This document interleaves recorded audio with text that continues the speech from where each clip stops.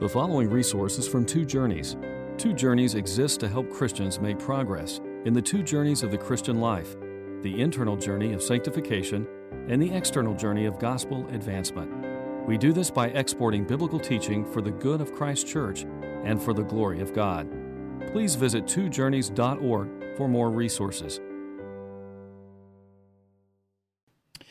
Father, we thank you for the opportunity that we have to gather here. As Andy just mentioned, we thank you for the freedoms that we have here in this country.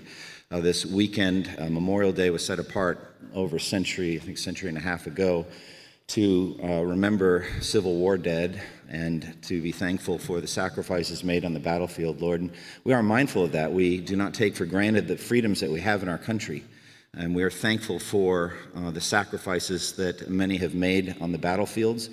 But Lord, also as Christians, we're aware that the gospel worldwide has spread from Jerusalem through Judea and Samaria to the ends of the earth, because our brothers and sisters in previous generations were willing to lay down their lives for the gospel. They were willing to die that the gospel would be spread. And as we just sang and celebrated, the ultimate sacrifice was made by Jesus, who shed his blood on the cross and who died for us, and who would not shrink back from drinking the cup that the Father gave him, the cup of his own wrath against all of us for our sins. And we thank you, Lord Jesus, for dying for us. We thank you for your sacrifice, for your death, and for your resurrection. Lord, I pray that you would work in us a spirit of sacrifice, that we would be willing to deny ourselves daily and take up our cross daily for the gospel. Lord, help us not to seek to lead comfortable lives or complacent and easy lives, but help us to be willing to make sacrifices, to be willing to look inward and to push ourselves in reference to holiness,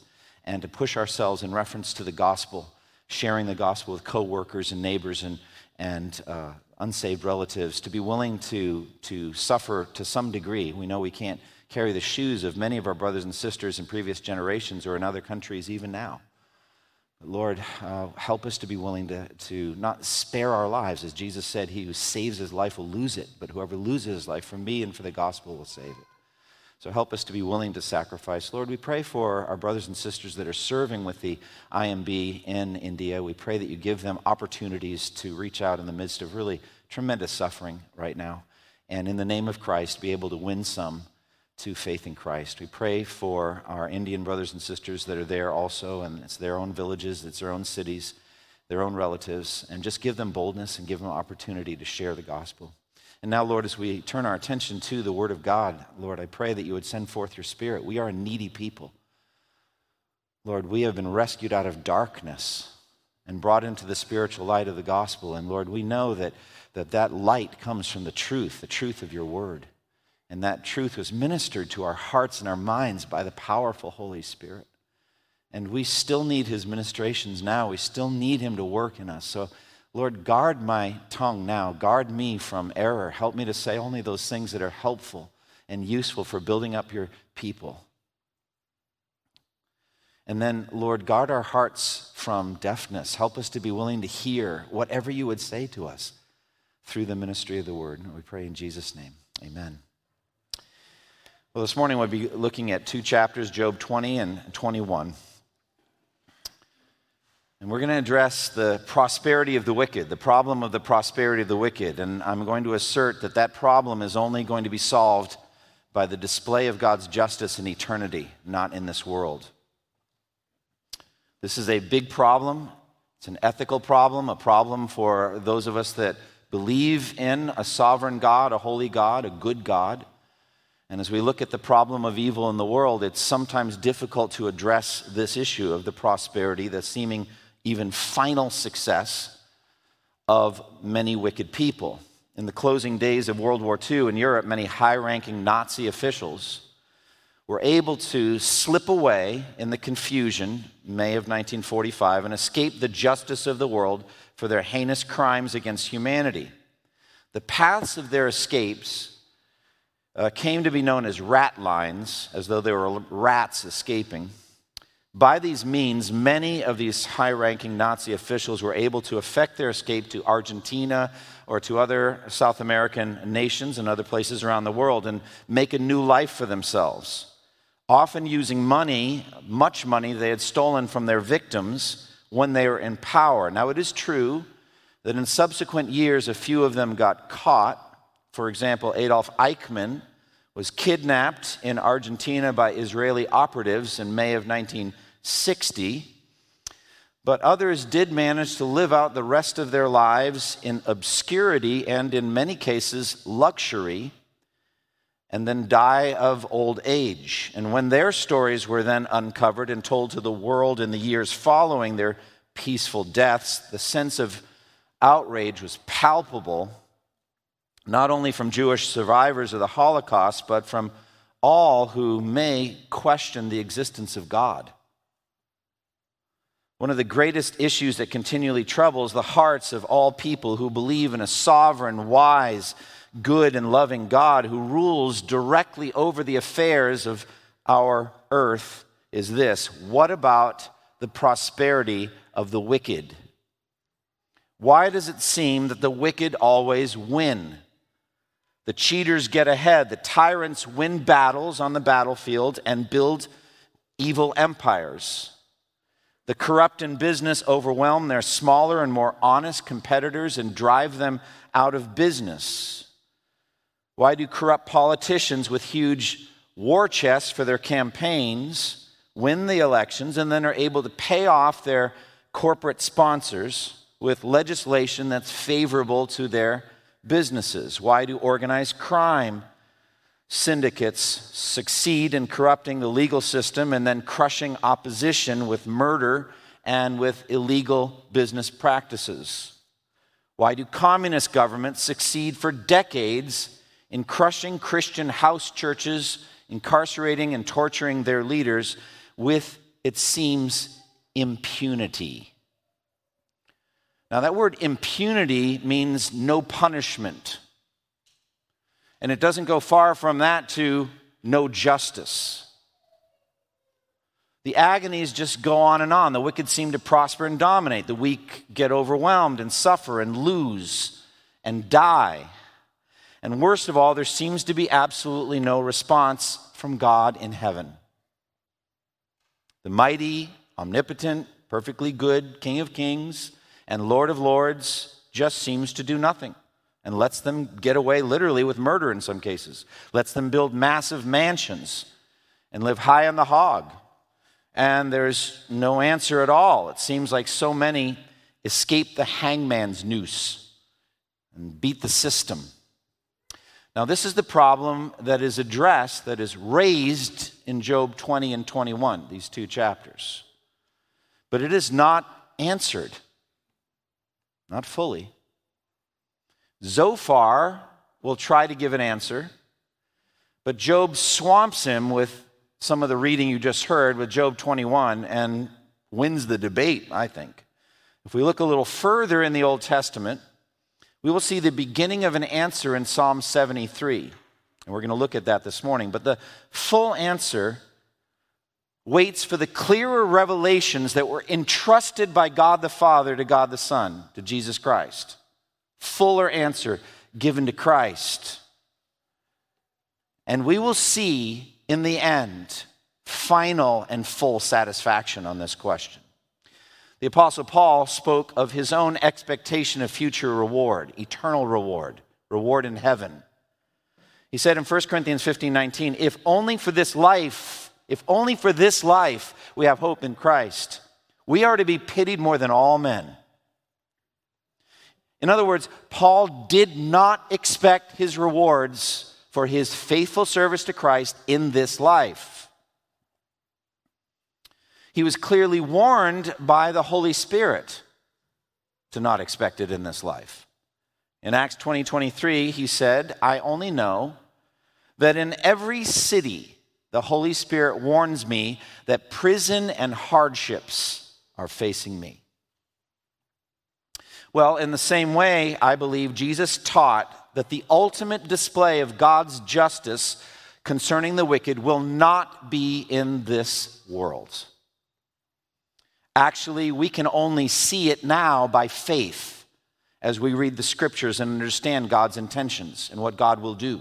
We can only see it by faith. But the scripture is clear that in every single case, meticulously, God will display his justice, either on the one hand by the genuine repentance of the evildoer, coming to faith in Christ, whereupon all of their wicked deeds were punished by the wrath of God, poured out on the substitute, Jesus Christ, on their behalf. But everything dealt with directly by the blood of Christ on the cross. Or on the other hand, by the eternal condemnation of the wicked, of the unrepentant wicked in hell. Not in this world, but in eternity. And so I believe as Jesus threw open the gates of resurrection and gave a clear vision to all who lived after Christ rose from the dead of what the world to come is going to be like, so he is also, it was given to him to throw open a revelation of what eternal condemnation in hell would be like, and his apostles as well, so that we can understand the eternity that's coming and live accordingly.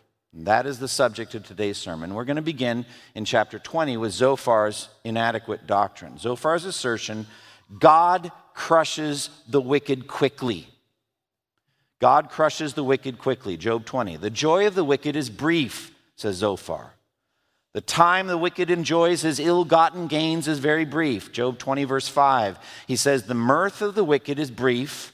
The joy of the godless lasts but a moment. Well, friends, actually this is in one sense true. Hebrews 11:25, speaking of Moses, it says that Moses chose rather to be mistreated with the people of God than to enjoy the fleeting pleasures of sin. The fleeting pleasures of sin. So that's true. Sin offers only fleeting pleasures, fleeting times of pleasure. Then the feast is over. Done. But that is also true of the righteous as well. It's true of every human being, every mortal. For it says in Isaiah 46:7, all men are like grass, and all their glory is like the flowers of the field. The grass withers and the flowers fall because the breath of the Lord blows on them. So both the righteous and the wicked have a brief time here on earth. So to some degree, that's no real answer. Zophar continues, no matter how high the wicked soar, God brings them down. Look at verse 6 and 7 of chapter 20. Though his pride reaches to the heavens and his head touches the clouds, he will perish forever like his own dung. Those who have seen him will say, where is he?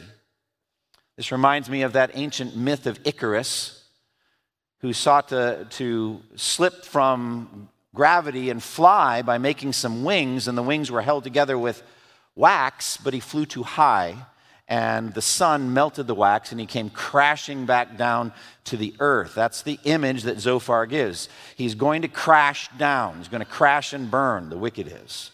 And Zophar says the fall of the wicked comes quickly. Verse 8 and 9 of chapter 20. Like a dream, he flies away, no more to be found, banished like a vision of the night. The eye that saw him will not see him again. His place will look on him no more. So it's going to come quickly. Zophar says the children of the wicked do not enjoy the fruit of their parents' wicked doings. Verse 10, his children must make amends to the poor. His own hands must give back his wealth. So Zophar says the kids aren't going to enjoy the ill-gotten gains. They're going to have to give it back, and quickly.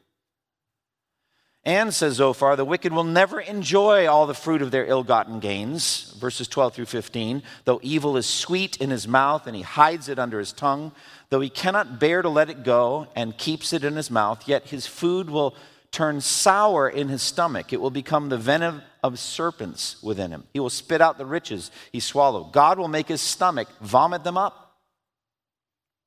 Verse 17 and 18. He will not enjoy the streams, the rivers flowing with honey and cream.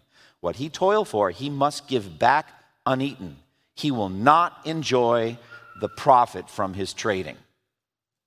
That's Zophar, saying he's not going to get to enjoy it. God's going to force him to give it all back. All the pleasures the wicked imagine they would lay around and enjoy, they will not get to for long. At some point, their ill-gotten delicacies will become like poison in their stomachs, and they'll vomit them out. God's justice will see to it. God himself is going to hunt down and slaughter the wicked. Look at verses 23 through 29. When he has filled his belly, God will vent his burning anger against him and rain down his blows upon him. Though he flees from an iron weapon, a bronze-tipped arrow pierces him. He pulls it out of his back, the gleaming point, out of his liver. Terrors will come over him. Total darkness lies in wait for his treasures. A fire unfanned will consume him and devour what is left in his tent. Verse 27, the heavens will expose his guilt. The earth will rise up against him. A flood will carry off his house. Rushing waters on the day of God's wrath. Such is the fate God allots the wicked, the heritage appointed for them by God. In other words, God is a skillful heavenly hunter, and he's going to hunt the wicked down, and he's going to shoot them, and they will die. No one can escape God's wrath. Now, the hard part about all this, as with all the three friends and their speeches in the book of Job, is the clear implication is that this is what's happened to Job. He's applying it to Job. Job is the wicked man who's amassed all of this fortune, and God didn't let him get away with it. This is the basic premise that Zophar and the two other friends have had concerning God and concerning Job, that Job is suffering the just deserts of his hidden wickedness. He's implying that all of these things he's saying in chapter 20 happen to the wicked, that God does the wicked. Look, they've happened to you. All of your wealth and your luxuries were taken from you in an instant. All right, so that's chapter 20. That's Zophar. Now it's Job's turn. And Job's response is basically this. Actually, the wicked do quite well in this world. That's Job 21. Now, Job questions Zophar. He refutes him, calls his doctrine and his statements nonsense by the end of this chapter. But his real issue is not with Zophar at all. It's with God. And to some degree, Job, in Job 21, speaks the words of some of the most hostile skeptics against Christianity. He speaks their thoughts for them. He's not trying to do that, but he does.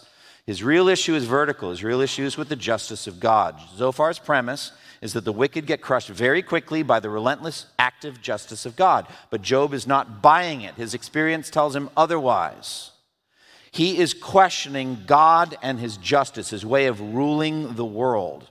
As far as Job can tell, the wicked do very well in this world, and there is no justice for their many wicked acts. So this is an issue of theodicy. It's an issue of the justification of God.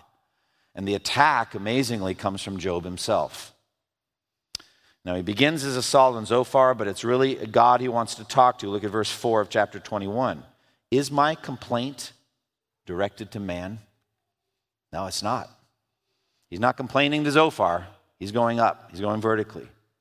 My real problem here is not with you, my mocking, arrogant friend. My real problem is with God, Almighty God, the just and righteous ruler of the ends of the earth. The real issue, the wicked do in fact prosper. Look at Job 21, 7 through 13. You just heard them read. Why do the wicked live on, growing old and increasing in power? They see their children established around them, their offspring before their eyes. Their homes are safe and free from fear. The rod of God is not upon them. Their bulls never fail to breed, their cows calve and do not miscarry. They send forth their children as a flock, their little ones dance about. They sing to the music of tambourine and harp. They make music merry to the sound of the flute. They spend their years in prosperity and go down to the grave in peace. Fact of the matter is, a lot of wicked people make it safely through this world successfully, right to a peaceful death in their beds. They are successful in all their business ventures. They live very long, healthy lives, generally healthy. They have large, loving families. They die in their beds, surrounded by doting children and grandchildren who weep and lament when they die and will miss them. They have no fears because nothing bad ever seems to happen to them. As Job said, the rod of God is not upon them. God leaves them alone, lets them prosper. Seems to bless them, actually. Their agricultural ventures go very well. Their bulls breed, cows calve, as he said. Nothing ever seems to go wrong for them. Their children laugh and play and dance and sing. They're well fed. And the children don't know that their comfortable lives were paid for by sinister business deals or by tyranny, the wicked defrauding of the poor. They don't know that. It doesn't really matter to them. Those healthy, happy kids never learn in their childhood why they are so wealthy, healthy, and happy. Now, later in life, they're going to get read in. They're going to find out. And they will, for the most part, join the family business, the corrupt, wicked family business, and continue the multi-generational prosperity and wickedness. At the head of the clan, the founding father of the whole corrupt enterprise, dies at age 95, passing away sweetly in his sleep. Why, O Lord? Why, O Lord? 1969, Mario Puzo published a novel which eventually became one of the most famous movies in the history of American cinema, The Godfather. It's the violent tale of a mafia family, fictitious but based on real families, crime syndicate families through multiple generations. And on the facing page of chapter 1, Puzo put this quote from the French philosopher Balzac, quote, "Behind every great fortune there is a crime." Well, that's a sweeping generalization, but what he's saying is certainly in the case of the Corleone family, it was true. The whole thing was based on murder and corruption. And the story is the movement from Vito Corleone, the godfather, to the son, Michael, who originally didn't want any part of it, but then gets drawn into it and then becomes the next godfather. Now, those are fictitious examples of the very thing that Job is bitterly lamenting. Both of them died peacefully in old age, and they were apparently prosperous. Now, Job says, these people openly mock God. Look at Job 21, 14 and 15. They say to God, "Leave us alone. We have no desire to know your ways. Who is the Almighty that we should serve him? What would we gain by praying to him?" They have no time for God. They're too focused on advancing their own evil agendas, their own empires, furthering their earthly realms. They're pragmatists. Piety doesn't pay. It's a waste of time to go to church. It's a waste of time to read the Bible. It's a waste of time to pray. They don't spend time on those things. They're godless. Job speaks his frustration about their perspective, verse 16, but their prosperity is not in their own hands. So I stand aloof from the counsel of the wicked. Job knows full well that every good thing they've ever gotten came ultimately from God, but they don't acknowledge that. They never thank him. They don't give credit to God for any of the good things they enjoyed.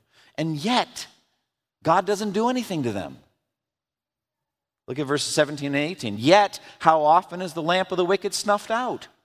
How often does calamity come upon them? The fate God allots in his anger. How often are they like straw before the wind, like chaff swept away by a gale? His implication is not often. That's what he's saying in this chapter. It doesn't happen to them. Usually not. They don't get paid back evil for the evil they've done. This is what should happen to them, but it doesn't. Now, one practical answer to this whole thing is that the punishment falls on the children. Look at verse 19. It is said, God stores up a man's punishment for his sons. So that's one possible answer, but Job's not satisfied with that at all.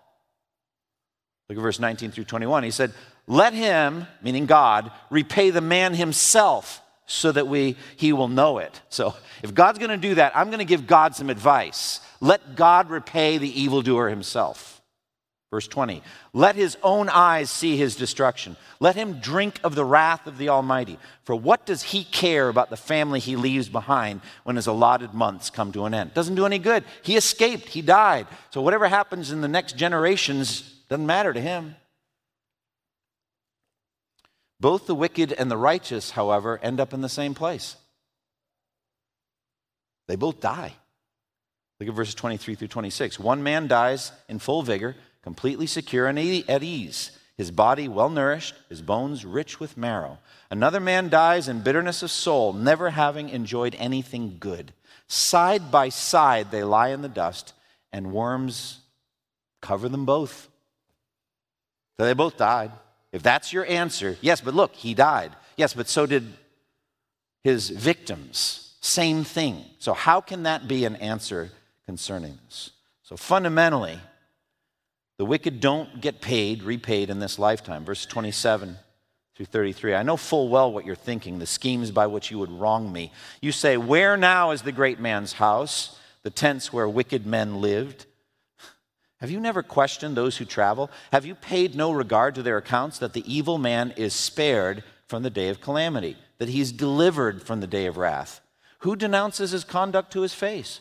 Who repays him for what he's done? He's carried to the grave, and then watch is kept over his tomb. The soil in the valley is sweet to him. All men follow after him, and a countless throng goes before him. He made it through, and everybody loves and misses him. So, in conclusion, Job says in verse 34 to his friends, your theology is deeply flawed. Verse 34, so how can you console me with your nonsense? Nothing is left of your answers but falsehood. It's the end of the chapter. Eliphaz, Bildad, and Zophar all come at Job with the same basic theology, the law of retribution, the law of sowing and reaping. You reap what you sow. But there's a double flaw to your theory, Job is saying. Actually, two sides to the same coin. First of all, Job would say, look at me. Though you surmise that there's all kinds of deep-seated closet wickedness in my life, it's not true. And look what's happened to me. But then the flip side, this chapter, is so many wicked oppressors never get what's coming in this lifetime. They never get punished.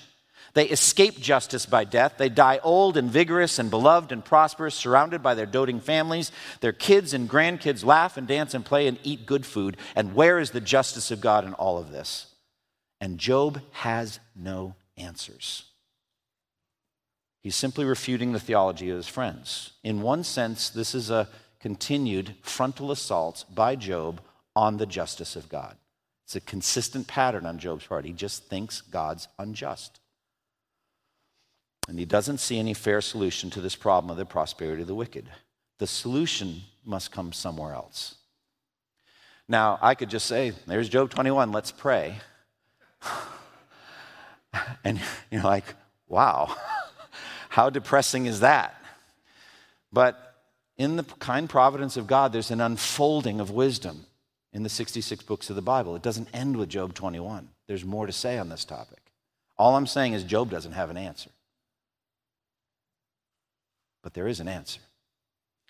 Now, the final answer must come in eternity, and the beginning of that we can see in Psalm 73. So turn there if you will, or you can just listen. Psalm 73 covers basically the same ground, but comes out a little bit more hopefully, but still not a full answer. The problem of the prosperity of the wicked is addressed directly. You don't have to wonder what Psalm 73 is about. It says right out, Psalm 73, verse 1 through 3, surely God is good to Israel, to those who are pure in heart. So in other words, God is good to his own children. He's good to the righteous. I really believe that. However, I have a problem. But as for me, my feet had almost slipped. I had nearly lost my foothold, for I envied the arrogant when I saw the prosperity of the wicked. And then he unfolds the problem. This will sound very familiar. It's the very same thing as Job 21.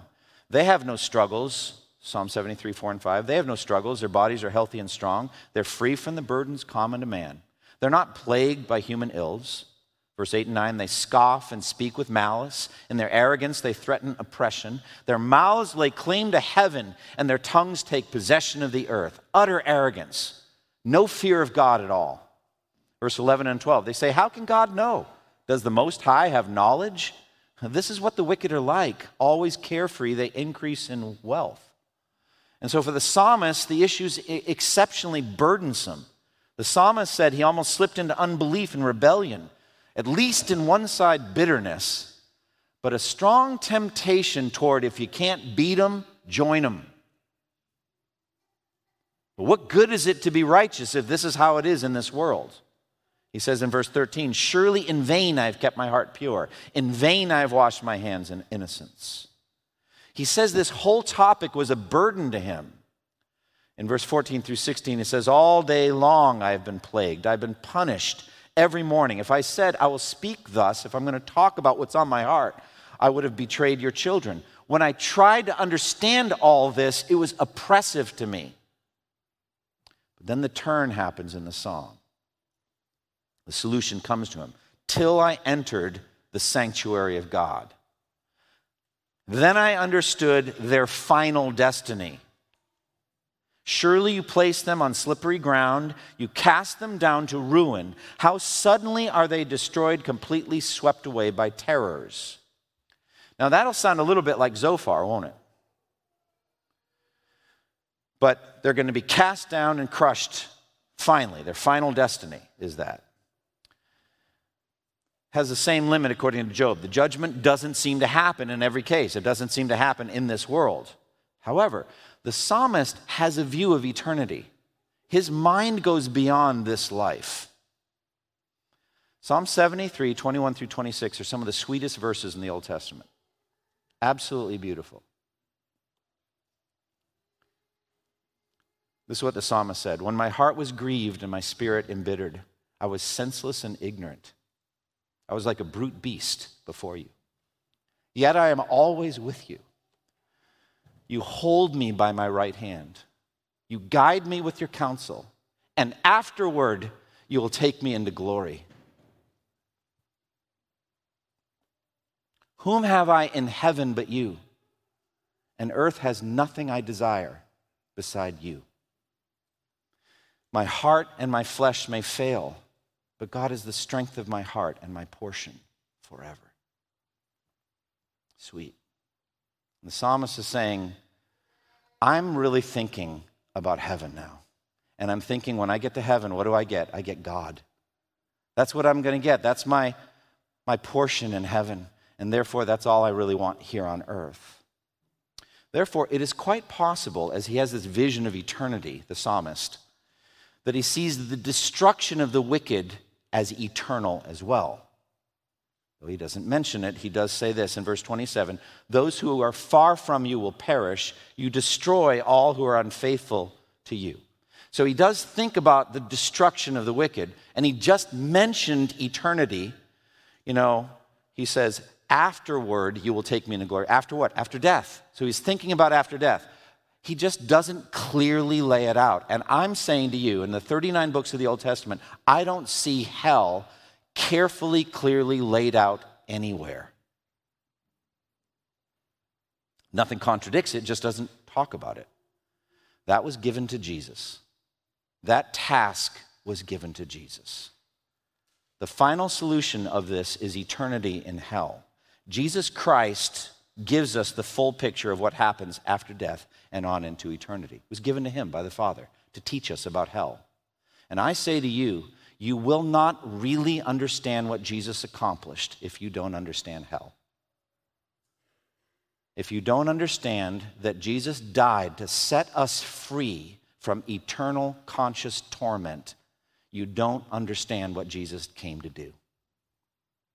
You don't understand what he did for you when he was willing to drink that cup in Gethsemane, which I can scarcely talk about sometimes without weeping. It chokes me up almost every time when I think about the courage it took for Jesus to be willing to drink that cup. And what was in that cup? Hell. And you may think, I need healing. I need money. I need this job. I need. What you need is you needed Jesus to drink your cup for you. So you don't have to drink it. That's what I needed. And he did it. So what else do you need? Not much. So in drinking that cup, he's given you heaven forever. And what else, like the psalmist said, whom have I in heaven but you, and earth has what? Nothing I desire beside you. And so it was Jesus who came to teach us details about hell. Details that are not found in the 39 books of the Old Testament. For example, Luke 12, 4 and 5. I tell you, my friends, do not be afraid of those who kill the body, and after that can do nothing more. I will show you whom you should fear. Fear him who, after the killing of the body, has power to throw you into hell. Yes, I tell you, fear him. Jesus said in Matthew 10:28, God has the power to destroy both soul and body in hell. Jesus quoted Isaiah 66 to give us some picture of what hell is like. In Mark 9:48 and 49, he says, their worm does not die and the fire is not quenched. Everyone will be salted with fire, a fire that is never quenched.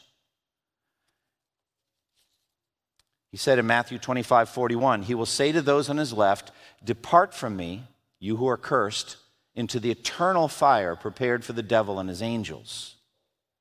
He said this eternal fire would be exquisite torment. In Matthew 8:12, he said that the wicked would be thrown outside into the darkness where there will be weeping and gnashing of teeth. He gave a clear picture of what hell would be like in the parable of the rich man and Lazarus, which directly addresses the issues brought up in Job 21. Directly addresses the cavalier, wealthy, powerful, rich oppressor who couldn't care less about the poor people and then dies and seems to do well. Yeah, but the story's not over. And so in Luke 16, it's a parable of the rich man and Lazarus. The rich man lived in luxury every day, never cared for the poor. Lazarus at all, who was right at his gate. And when the rich man died, Jesus said he went to hell, where he was in fiery torment. Lazarus died and went to heaven, where he was joyfully at peace. And the rich man begged for Lazarus to come and cool his tongue from the fire, but that was impossible because a big gap was set between the two. This is the final answer to the problem of rich oppressors. The answer does not happen in this world. It doesn't happen in this life. The Apostle Paul continues to expand our comprehension of this. The wicked, says Paul, are actually storing up wrath against themselves every day by how they're living. Romans chapter 2, verse 5 through 8, he says, but because of your stubbornness and your unrepentant heart, you're storing up wrath against yourself for the day of God's wrath, when his righteous judgment will be revealed. God will give to each person according to what he has done. To those who by persistence in doing good seek glory, honor, and immortality, he will give eternal life. But to those who are self-seeking, who reject the truth and follow evil, there will be wrath and anger, trouble and distress for everyone who does evil. Romans chapter 2. The wicked reprobate exist to put attributes of God on display. Why did God knit them together in their mother's womb? Paul addresses this deeply in Romans 9, 22 through 24. He said, what if God, choosing to show his wrath and make his power known, bore with great patience the objects of wrath prepared for destruction? What if he did this to make the riches of his glory known to the objects of his mercy, whom he prepared in advance for glory, even us? So all of that is God knit Judas Iscariot in his mother's womb. He knits the wicked together for the purpose of displaying his own attributes. What are they? Wrath, power, and great patience. And he does this to put those attributes on display for us, the elect, the vessels of mercy, he says in Romans 9, so that we can know how much grace and mercy he's shown to us. We can get an education in God's glory. I'm saying to you, the fullness of this display cannot happen in this world. It can't, because God lets the wicked spin out their stories right to the end. And we don't know in this life who the reprobate are, because we always have a good hope that the gospel can convert them right to the very end. That even on their deathbed they might find mercy, like the thief on the cross did. So we can't see God's power, wrath, and great patience in this life. The display must be in eternity. It must be in the next world. Heaven will be a place of eternal education for the redeemed. And this will be part of the lesson.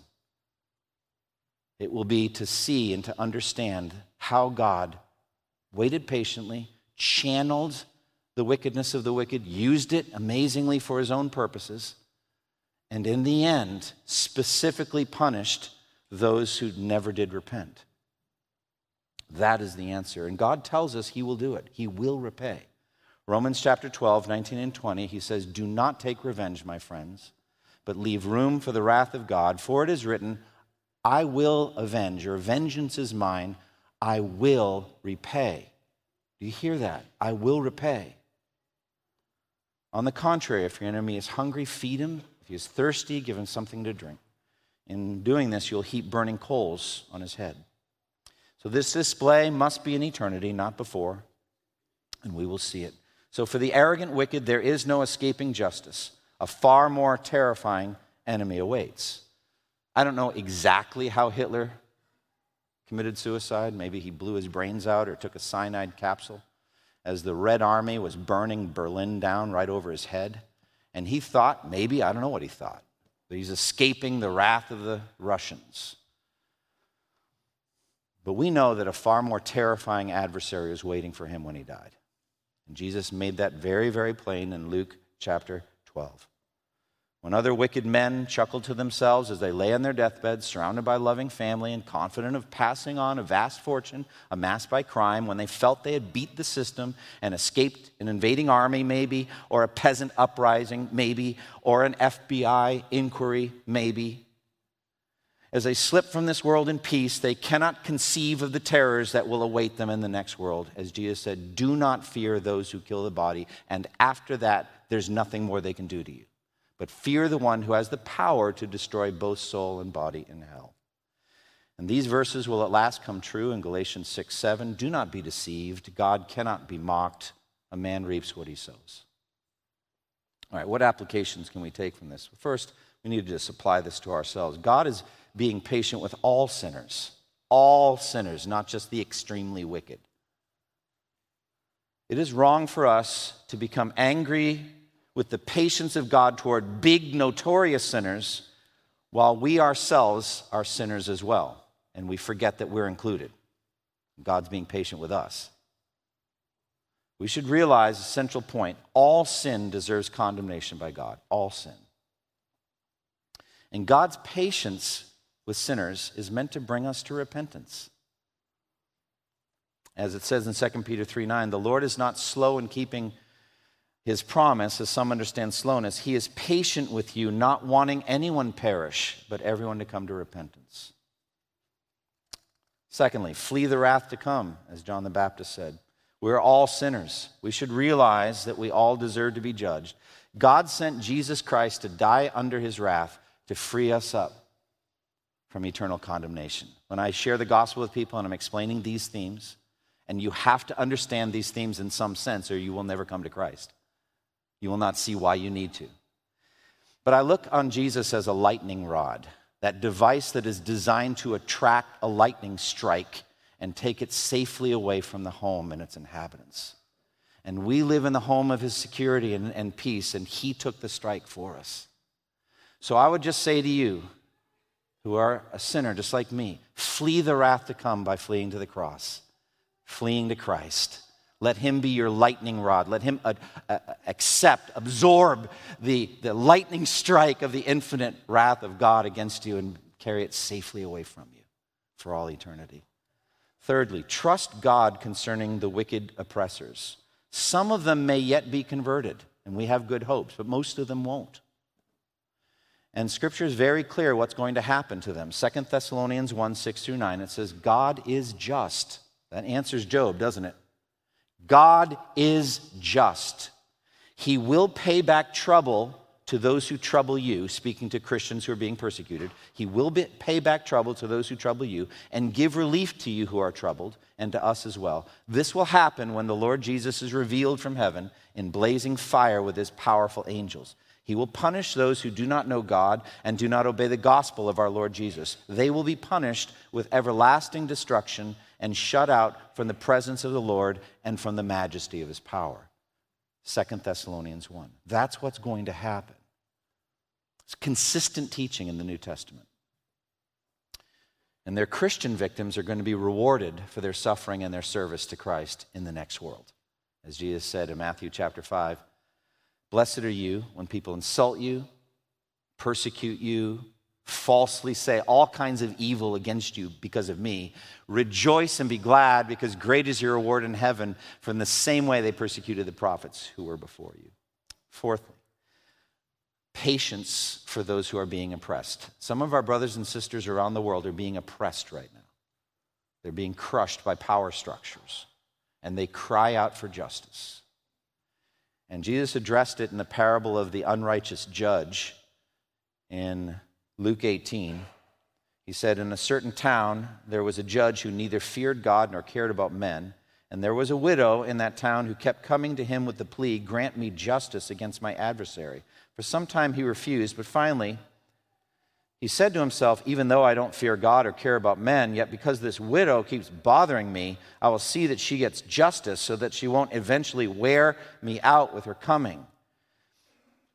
It's a parable about prayer, and it's a how much more argument that if that's what the wicked judge does, worn out by this persistent widow, we should be faithful in prayer. That's the point of the parable. But listen to what Jesus says. And the Lord said, listen to what the unjust judge says. And will not God bring about justice for his chosen ones who cry out to him day and night? Will he keep putting them off? I tell you, he will see that they get justice, and quickly. That's what Jesus said. So our brothers and sisters that are being crushed by structures that we can hardly even imagine in other countries, God's going to see that they get justice, Christ said. And fifth, answering the charges of skeptics. Unbelievers frequently bring up this issue, like the Holocaust and wicked oppressors never get dealt with in this life. Now you have heard a sermon that addresses it. And the answer is eternal conscious torment in hell. That's the answer. There is a judgment day coming, and the wicked oppression will be dealt with. But the question, dear friend, is you. You have a sense of justice inside you. God gave that to you. But that justice comes back on you. You also are a sinner. Flee to Christ. So that's how I would handle that apologetic situation. I want to close with a story I heard some time ago. Over a century ago, there was a farmer in a Midwestern state who had a strong disdain for God and for Christians. And he openly worked out in his fields, plowing his fields on Sundays, Sunday mornings, so that he could mock the churchgoers who were walking by as he did his work on Sunday. October came, and farmer had his best crop ever, the best actually in the entire county. And when the harvest was complete, he placed an advertisement in the local newspaper belittling Christians for their faith in God. And near the end of his ad, he wrote, faith in God must not mean very much if someone like me can prosper. Well, one Christian in the community was provoked by this, decided to respond, and in the next edition of the town paper, he put in this small advertisement. It read simply, God doesn't always settle his accounts in October. Close with me in prayer. Father, we thank you for the time we've had to study the deep themes of Job 21.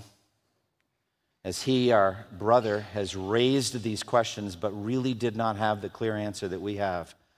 Lord, help us to absorb the truth, Lord Jesus, that you taught us about hell, and also the truths that you taught us about heaven, and that we would realize the truth of our situation, and that we would be eternally grateful to you for drinking the cup of God's wrath on our behalf, and that we would be motivated as never before to evangelize those who are still walking under the wrath of God so that they can flee while there's still time. We pray in Jesus' name. Amen. Thank you for listening to this resource from twojourneys.org. Feel free to use and share this content to spread the knowledge of God and build His kingdom. Only we ask that you do so for non-commercial purposes and in accordance with the copyright policy found at twojourneys.org. Two Journeys exists to help Christians make progress in the two journeys of the Christian life, the internal journey of sanctification and the external journey of gospel advancement. We do this by exporting biblical teaching for the good of Christ's church and for the glory of God.